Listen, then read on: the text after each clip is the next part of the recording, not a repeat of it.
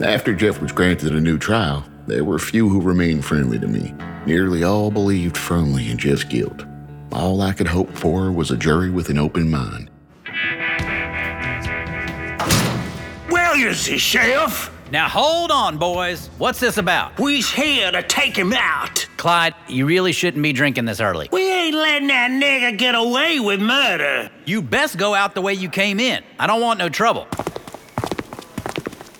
Now, see here, Sheriff. We gonna see to it that Darky gets what's coming to him. Hold on now. You know you can't take matters into your own hands. Give us them keys. Please, men, let's not do this. Okay, have it your way. Don't say I didn't warn you. Where is he, Sheriff? That's what I was trying to tell you. He ain't here.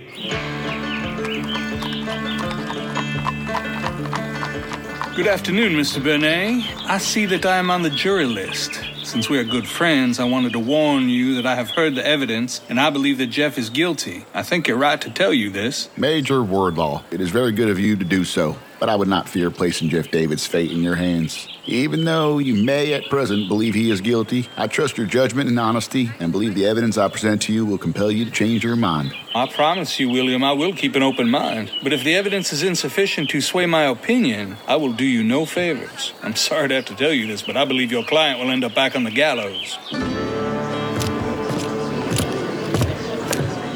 All rise.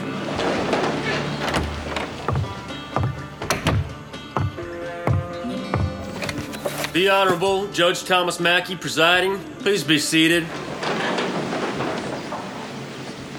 Good morning, ladies and gentlemen. Calling the state of South Carolina versus defendant Jeff David. Has the jury elected a foreman? We have, Your Honor, Major Andrew Wardlaw. Mr. Benet, have you a witness to call? Yes, Your Honor. The defense would like to call Captain James King. You may proceed. Mr. King, you testified at the previous trial that you had... That's Captain King, sir. My apologies, Captain. You testified at the previous trial that you'd examined the home of Mr. Franklin in the morning of the murders. During that testimony, you stated that you found my client's footprints at the scene of the crime. Is that correct? That is correct. Is it also true that during that time you went to visit my client? Yes, sir. And you asked my client if he knew where the Franklins hid their money? Well, what do you mean, sir? Did my client know where the Franklins stored their money? Yes. Well, yes, he did. Because you asked him. That is correct. And what'd he tell you? That boy told me the Franklins had multiple hiding places in their home. Was one of them under Miss Drusilla's bed? That's right. Was it a big roll of money in a trunk? That is correct. And when Mr. David told you this, what'd you do? Well, I went to the house, I pulled out the trunk, and I opened it up. And what'd you find?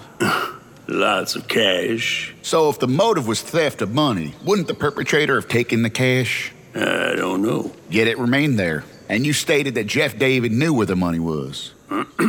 Yes. So Jeff David did not take that money, even though he could have. I don't know.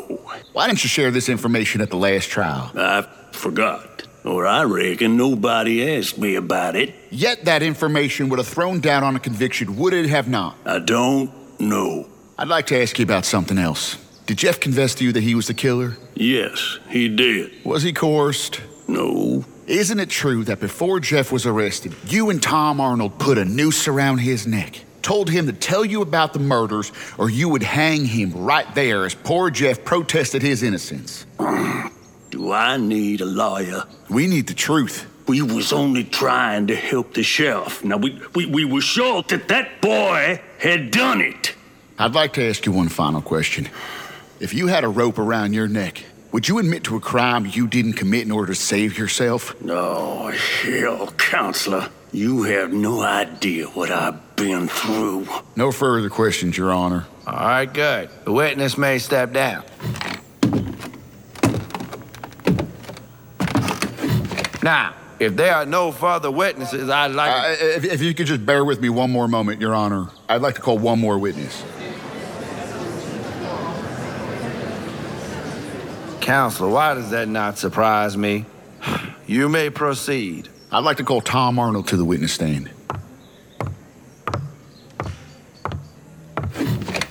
Mr. Arnold, in your statement to the sheriff, you stated that Jeff David's footprints were clearly visible in the sand in and around the Arnold place. Yes, sir. That morning, there were quite a few people around there, were there not? There was a big crowd. And they were contained to one area? No, sir. They was all over the place. How big of a crowd would you say? 5, 10 people? 30 people at least. 30 people. How could you tell Jeff's footprints from all the others? We had Jeff walk up the path from the road to the house. But you said earlier that you found his prints that morning. Well, we told him to recreate his steps because there were too many other footprints around. We wanted to make sure his footprints were there. So the footprints you referenced at the previous trial were not his footprints from the night before, but from the morning after. That's correct. When Jeff recreated his steps, was it before or after you and Captain King threatened him with a hanging?